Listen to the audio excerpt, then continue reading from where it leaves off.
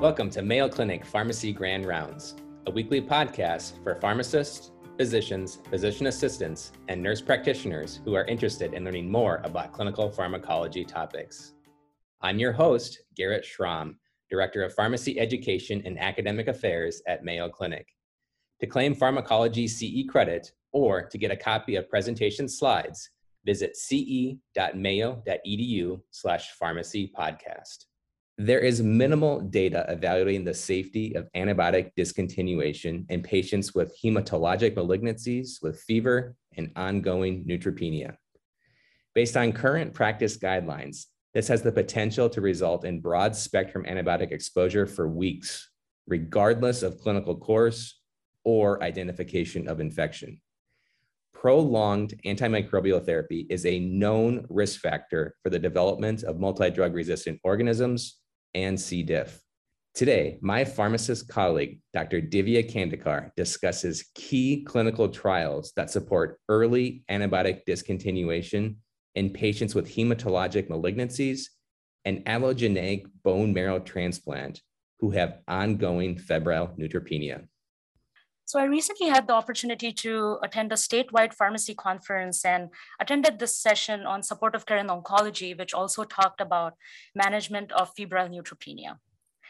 At the end, there was a question for the audience on the appropriate duration of antibiotic treatment in these patient population. And I realized that the audience, no one in the audience actually, or the speakers themselves had any clear recommendations.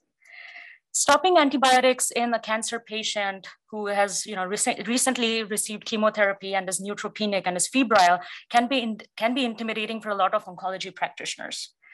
On one hand, there are the dangers of the patient having an untreated infection, and on the other, there are the side effects of long-term broad-spectrum antibiotics. With increasing interest in antimicrobial stewardship over the past decade, research is being done to see if we could apply the same principles of stewardship in our patients with febrile neutropenia. My presentation today will hopefully help the audience to navigate through some of these research findings and apply it to their practice. So to start off, I will be describing the etiology of febrile neutropenia in patients with hematological malignancies. I will be summarizing guideline-based recommendations for antibiotic discontinuation, and then lastly, discuss primary literature supporting early antibiotic discontinuation in patients with febrile neutropenia.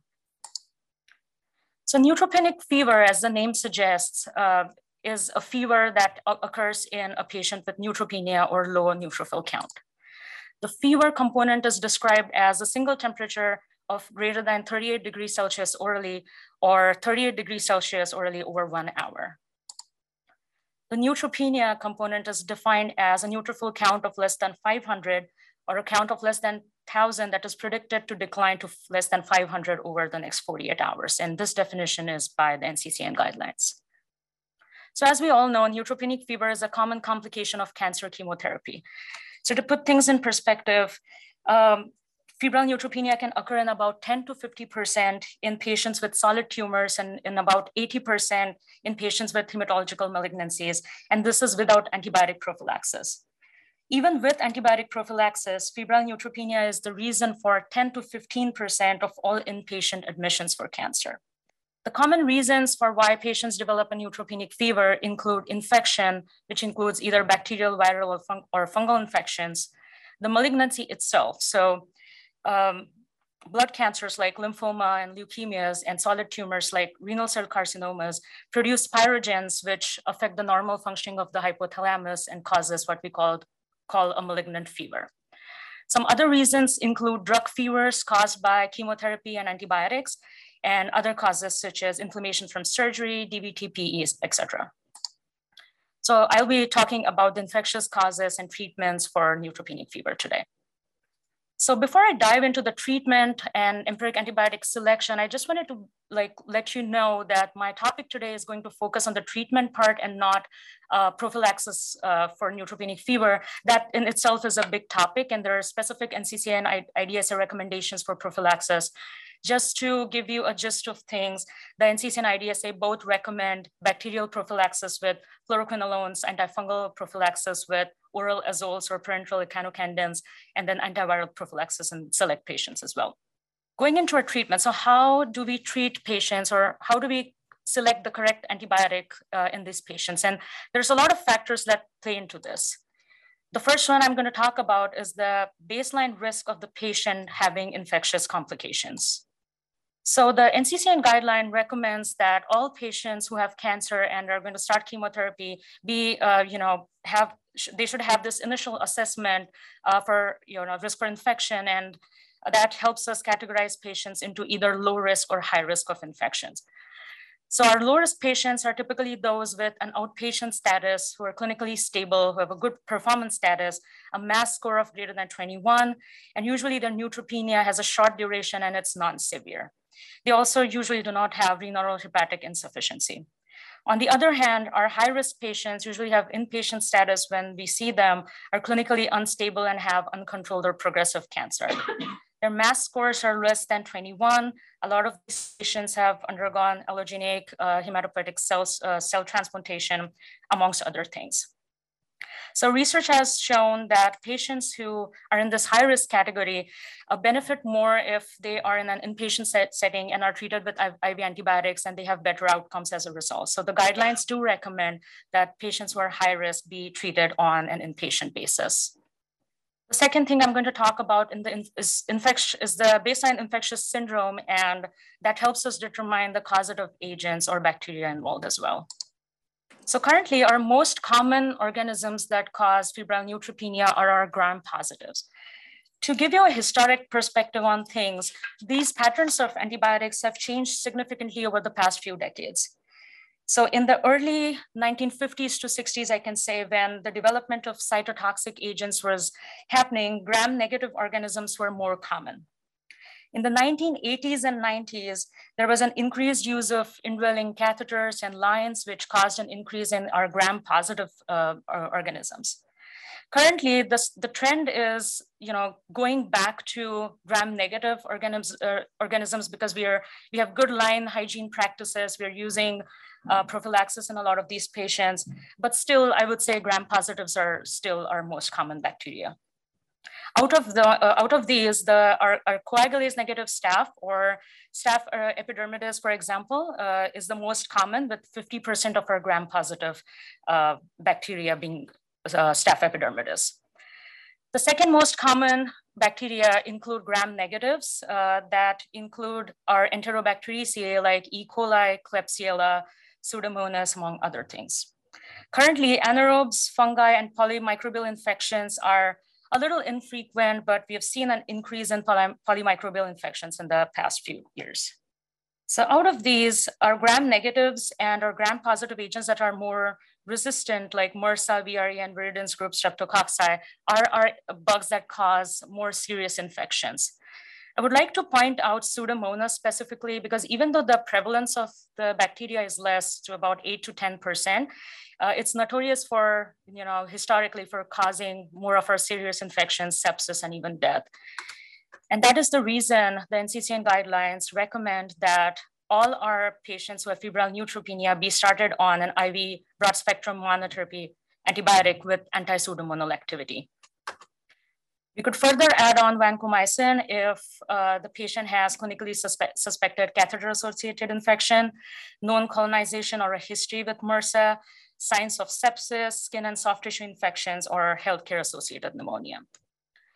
We could further add on anaerobic coverage if there is an evidence of a perianal or perirectal infection, presence of necrotizing gingivitis, or potential intra-abdominal infection like neutropenic colitis. Some other factors include recent antimicrobial exposure, which includes our agents that we use for both treatment and prophylaxis. And we usually take into account the agents that we have used in the past 1 year. Local antibiograms tell us about the resistance patterns at our institution, so we usually devise our therapy based off that, and then other medical comorbidities that the patient might have. Unfortunately, we are seeing the answer here, but my first question was, which of the following is the most commonly isolated organism in febrile neutropenia? Just for the people who might be listening to the podcast later, I will just read out the options. So option A was Pseudomonas aeruginosa. Second was Staphylococcus epidermidis. Methicillin-resistant Staph aureus is option C, and Aspergillus fumigatus option D. And for our next questions, and just for our listeners here, you can either go on to the Poll Everywhere app or log on from your desktop to pollev.com, MeioRx, and text your responses to 22333 if you're responding via text to MeioRx. So I won't spend any more time because we see the answer here, but I can go over why the other options are incorrect. So Pseudomonas aeruginosa, as we know, is one of our agents that causes our more like serious infections, but it is not our most common agent that causes febrile neutropenia. Methicillin-resistant Staph aureus, again, similar concept, more virulent, causes more serious infections, but not the most common. And then Aspergillus is our fungus, which can happen in our high-risk patients, but again, are not our most common. So Staph epidermidis, option B is the correct answer. All right, so now that we have talked about how and when to start antibiotics in the patient, let's talk about discontinuation. So consider this patient who has currently finished chemotherapy or 7 days of chemotherapy with a cytotoxic chemotherapy agent, and the neutrophil count starts going down. Just as the patient is about to hit their nadir or the point of lowest neutrophil count, the patient also develops a fever. The team decides to start empiric antibiotics in this patient.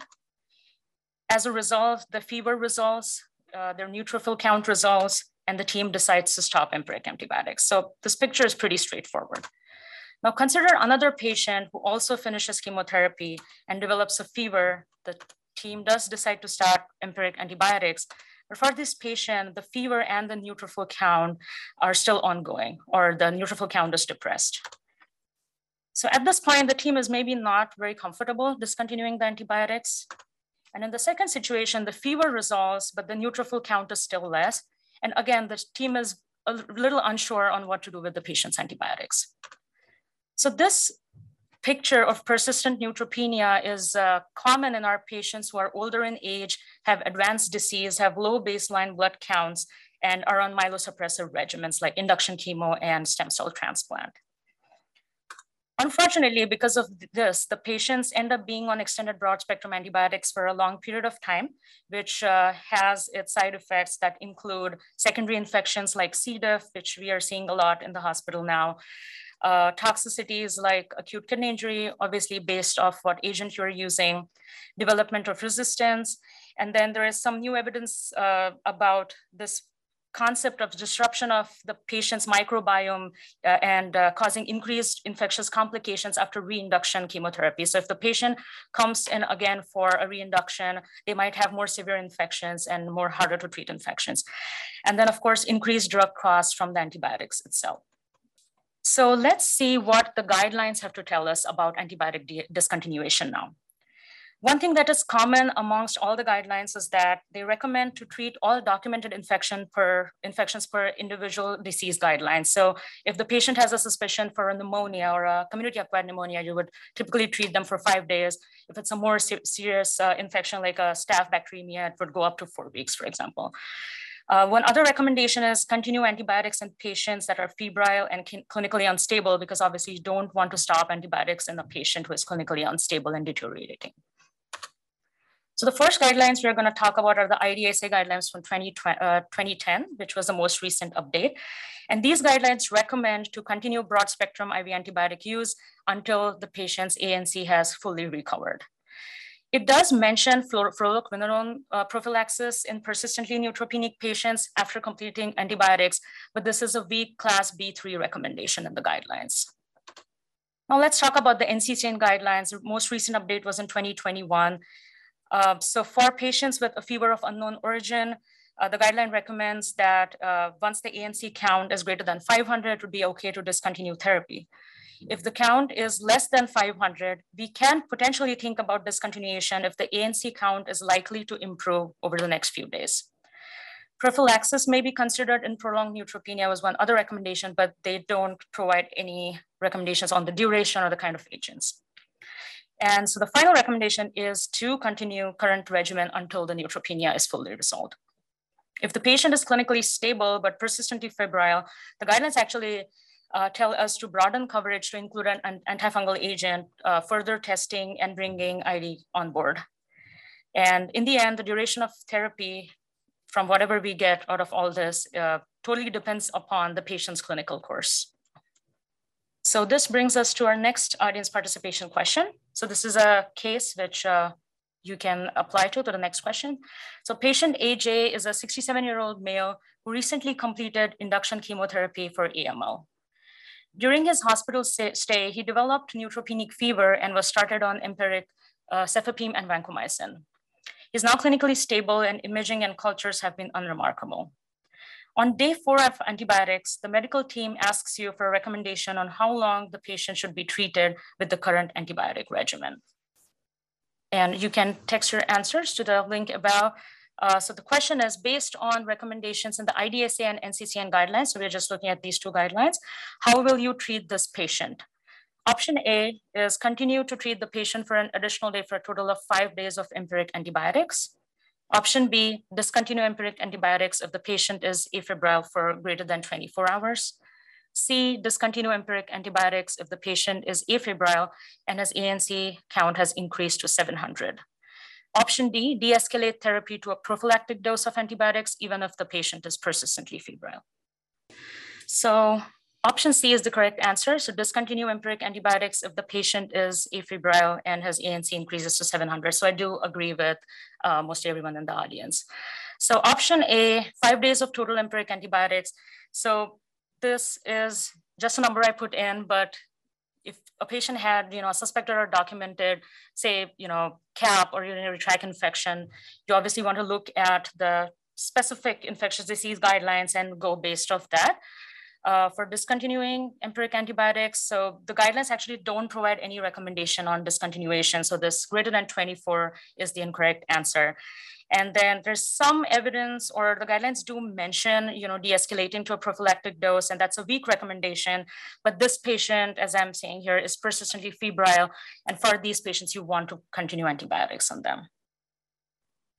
All right, so now that we have talked about the guidelines, let's go into some of the primary literature. First, talking about the trial that might have set our current practice dogmas and something that we still follow to this age. So this trial by Pizza and colleagues was a trial from 1979, which included patients between the age of 1 to 33 years with leukemias or solid tumors and high risk of neutropenia. They were all started on an antibiotic regimen of Keflin, gentamicin, and carbendazole, also called KCG, for fever of unknown origin. So out of the total patients they included, 33 patients became afebrile, and 17 of these discontinued antibiotics. The trial and the results described that out of these 17, 10 had no sequelae, and 7 had sequelae in about 2 days, which included 5 documented infections, and two of which were fatal. So based on this, the trial authors concluded that for patients who become afebrile after starting empiric antibiotic therapy, they might still benefit from extended use of broad spectrum antibiotics if the neutropenia is ongoing. But as we can see, the trial had a lot of shortcomings, including a sample size that was really small of 17 patients. And also the fact that this was a trial from 1979 where the practices were different, the patterns of bacteria were different. So we can't absolutely say for sure if this can be applied to current practice. The second trial was a more recent trial from 2014 by McColl and colleagues, which included patients with high-risk AML and a neutropenia that lasted for 30 days. Patients were started on empiric antibiotics and then discontinued, and this cohort was included a total of 7 patients, so even smaller than the past trial we looked at. Out of these 7, 4 remained afebrile after discontinuing antibiotics, and 3 had recurrent fevers, 2 of which had bacteremias, and 1 was admitted to the ICU with septic shock.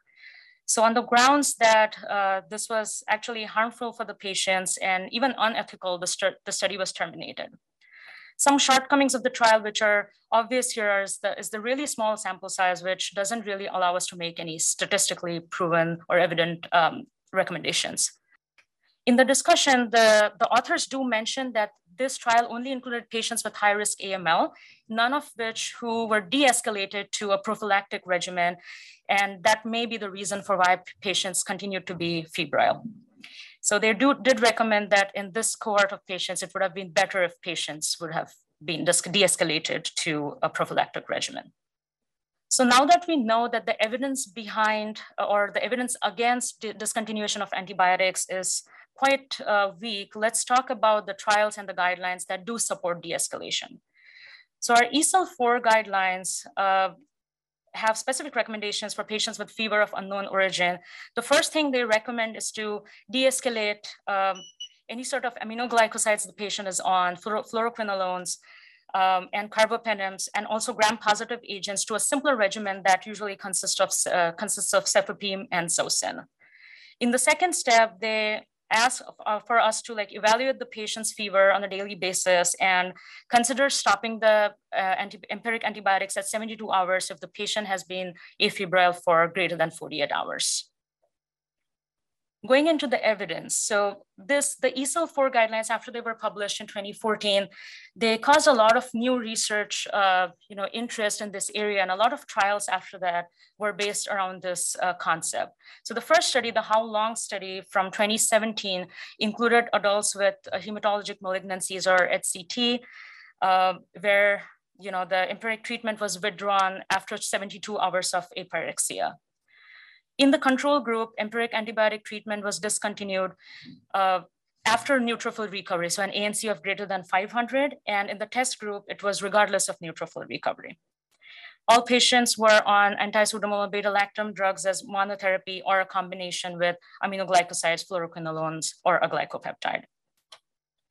The primary endpoint of the study was number of empiric antibiotic treatment-free days in the first 28 days after initiation of the antibiotics, which was about 16 days in the control group and 13 days in the test group, which reduced the total number of days by about 2 to 2.5, and this was a statistically significant difference. The secondary endpoints, which were all-cause mortality and the number of days with fever, there was no difference between the groups found.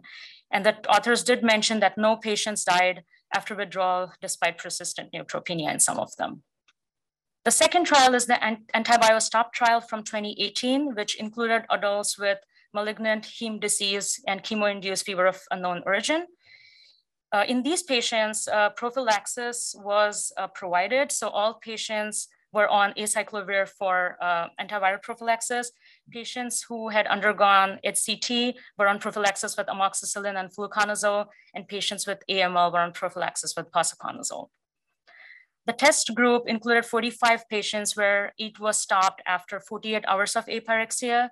And in the control group, therapy was stopped after 5 days, whether or not they had a fever or had low neutrophil counts. Zosyn was the most common agent used, and specifically for catheter-associated and skin soft tissue infections, vancomycin was added in addition to Zosyn. And patients who had septic shock, there was an aminoglycoside, imipenem, or vancomycin added. So our composite endpoint, which was the primary endpoint, was a composite of in-hospital mortality, ICU admission, and relapse of infection within 48 hours. So the composite endpoint was similar between both groups. And if you look at the individual components as well, they all were similar between groups. So in general, the trial did not show any difference between the test and control arms. So looking at some of the strengths and limitations of the trial, so the How Long trial was a multi-center. It was a phase 4 trial, so real world, it was randomized, and it did show a reduction this eat-free days. Some limitations being that reduced eat-free days is, we can call it a surrogate endpoint actually. So it didn't have, in-hospital mortality or rate of infections as the primary endpoint. And also it had very few stem cell transplant patients, which is usually our pretty high risk population. Our AntiBioStop trial was also good in terms of representing a very high risk population. It did use standard of practice prophylaxis as the agents that we use, and this is something that we follow today in practice. So it was good to see if the outcomes were different if patients were in prophylaxis. Limitations included, the trial was also a small non-randomized study and lacked power. A composite outcome always overestimates or could overestimate difference between the groups. So that's something we have to keep in mind. And then there were some protocol violations where patients in the control group continued to be on antibiotics for longer than they were supposed to. So putting both the trial results in context, the trials, both of them told us that it is safe to discontinue antibiotics regardless of neutrophil recovery. This could be applicable to patients on prophylaxis or without prophylaxis. And one thing to mention is that the number of stem cell transplant patients was pretty low in both of these trials. So our results will be applicable to our hematologic malignancy population, but not as much to our stem cell transplant population. So then looking at a more recent trial, this trial was bigger in the scheme of things and also had a more detailed protocol. And it studied the impact of the EASL-4 guidelines in heme malignancies. So adults were admitted for induction or consolidation chemo or HCT were included in the trial. And they had either newly diagnosed or relapsed refractory AML as well. So the protocol was implemented in late of January, and that defined our control and test groups. So patients who were enrolled in the trial before that, so November 2011 to Jan of 2017 was our control group.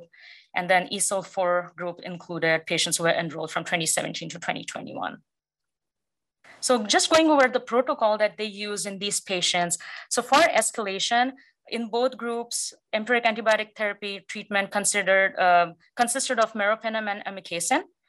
If there were no MDR or multi-drug resistant strains identified, amikacin was discontinued after 5 days in the control group and 3 days in the EASL-4 group. Vancomycin could be empirically added when the fever persisted, after 48 to 72 hours of treatment in the control group.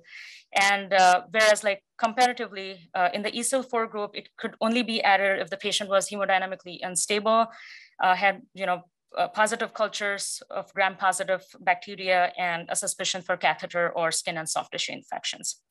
For de-escalation, an empiric antibiotic treatment was continued until neutrophil recovery in the control group, and it was discontinued once the patient was afebrile for greater than 48 hours, irrespective of neutrophil recovery in the EASL-4 group, which is what the EASL-4 guidelines also told us. In terms of our baseline characteristics, you can see the patients having a different, a wide array of cancers, including AML, multiple myeloma, and non-Hodgkin's lymphoma being our top 3 cancer types. And these patients were post-intensive chemotherapy, and quite a lot of them, to 28% and 27%, had received autologous and allogeneic hematopoietic stem cell transplant, respectively. So looking at our outcomes. So the incidence of febrile neutropenia, of microbiologically documented infections, of bacteremias and recurrent fevers was higher in the EASL-4 group as compared to the control group, and this difference was statistically significant. However, this did not lead into or did not cause an increase in some of our more serious outcomes like septic shock, infectious related ICU admissions, and mortality, which was similar between groups. And in fact, our overall mortality was lower in the EASL-4 group. Septic shock, infectious related ICU admissions, and infection related mortality were our primary outcomes for the trial. In terms of our secondary outcomes, days of antibiotic therapy were decreased in our EASL-4 group, and the difference was statistically significant again. So caused a reduction of 2 days approximately. The total antibiotic exposure was also reduced, and that difference was also statistically significant. So outcomes that were worse in the EASL group in this trial included higher rates of febrile neutropenia, higher microbiologically documented infections, bacteremias, and recurrent fevers. The outcomes are equal in both groups in terms of severe sepsis, septic shock, infection-related ICU admissions, and bacterial cultures being more prevalent. And the outcomes were better in terms of overall mortality, days on antibiotic treatment, and total antibiotic exposure. One thing the authors did mention is the reason for the patients having these recurrent infections could be because none of the patients went back to being on prophylactic regimens after empiric treatments were discontinued. So in terms of how we can apply it to our patient population, the trial also mentioned that it's clinically safe to discontinue antibiotics regardless of neutrophil recovery. And this now can be applied to both our hematological malignancies as well as our patients who underwent stem cell transplantation. And the recurrence of fever is high if antibiotics are not de-escalated to prophylaxis. As we saw in the trial, there was about a 50% recurrence of fever in both arms. So then going into a trial that did study de-escalation, and this was our most recent trial from 2022.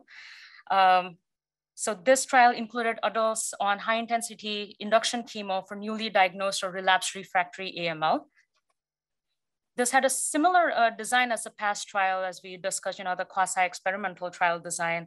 And patients who were enrolled in the trial from 2015 to 2017 before the protocol was implemented had an N of 40, and the patients who were included in the trial after protocol implementation or the intervention group, the number of patients were about 53. So talking about de-escalation protocol a little bit, because this was slightly different from the past trial.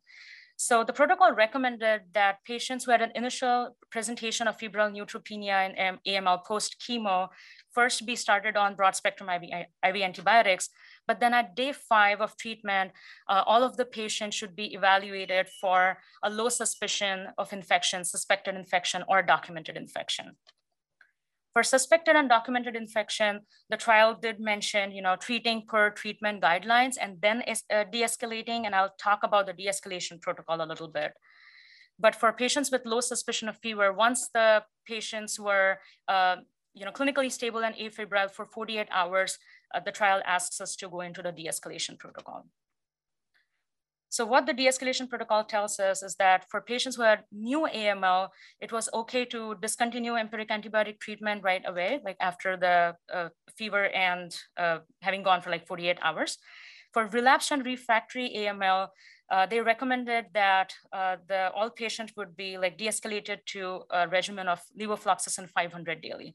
The reason why they defined this as, like new AML versus relapsed refractory AML is that goes back to our initial discussion on patients, who have received chemotherapy in the past, who are now relapsed or refractory, have a greater chance of being exposed to antibiotics in the past. They have this altered microbiome in the body, which might lead to more severe infections in the future. So for these specific patients, it's necessary to put them on some sort of regimen, and it's a levofloxacin in this case.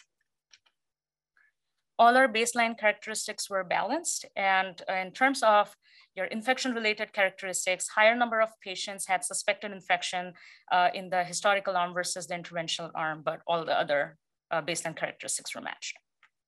So looking into our infection and treatment-related endpoints, our primary endpoint of development of suspected documented infection was equal between both groups, as well as our outcomes of mortality at 30 days, hospital length of stay. As you can see, the incidence of C. diff infections was less in the interventional group, which was statistically significant, as well as the number of patients who were de-escalated off antibiotic therapy and number of days, of total anti-pseudomonal days of therapy, which was less in the interventional group as well. So the strengths of the trial, definitely, it included a patient population, which was pretty high risk and typically representative of the AML patient. The detailed de-escalation protocol actually helped us classify patients into this baseline risk of infection, and patients were discontinued, de-escalated off antibiotics versus discontinued if they had previous antibiotic exposure. The trial reported clinical outcomes and the incidence of C. diff infections, which is a common problem now, and the baseline characteristics were well matched. In terms of limitations, the de-escalation protocol was, or the recommendation was provided by a pharmacist, but the final decision was based off the physician involved. So there could have been some differences there. There was about 30% non-compliance in the control group, and patients ended up being on IV antibiotics for longer. And then because this wasn't a very long or extended duration of follow-up, we could not or the trial could not capture the true incidence of drug resistance. So from this, it is safe to conclude that it's okay to discontinue antibiotics regardless of neutrophil recovery, something that we've seen in the past trials as well. And this can be applied to our AML patients who are high risk of infection. The trial did recommend de-escalating antibiotics to prophylaxis in relapsed or refractory AML. And we did see a decreased incidence of C. diff infections in the trial.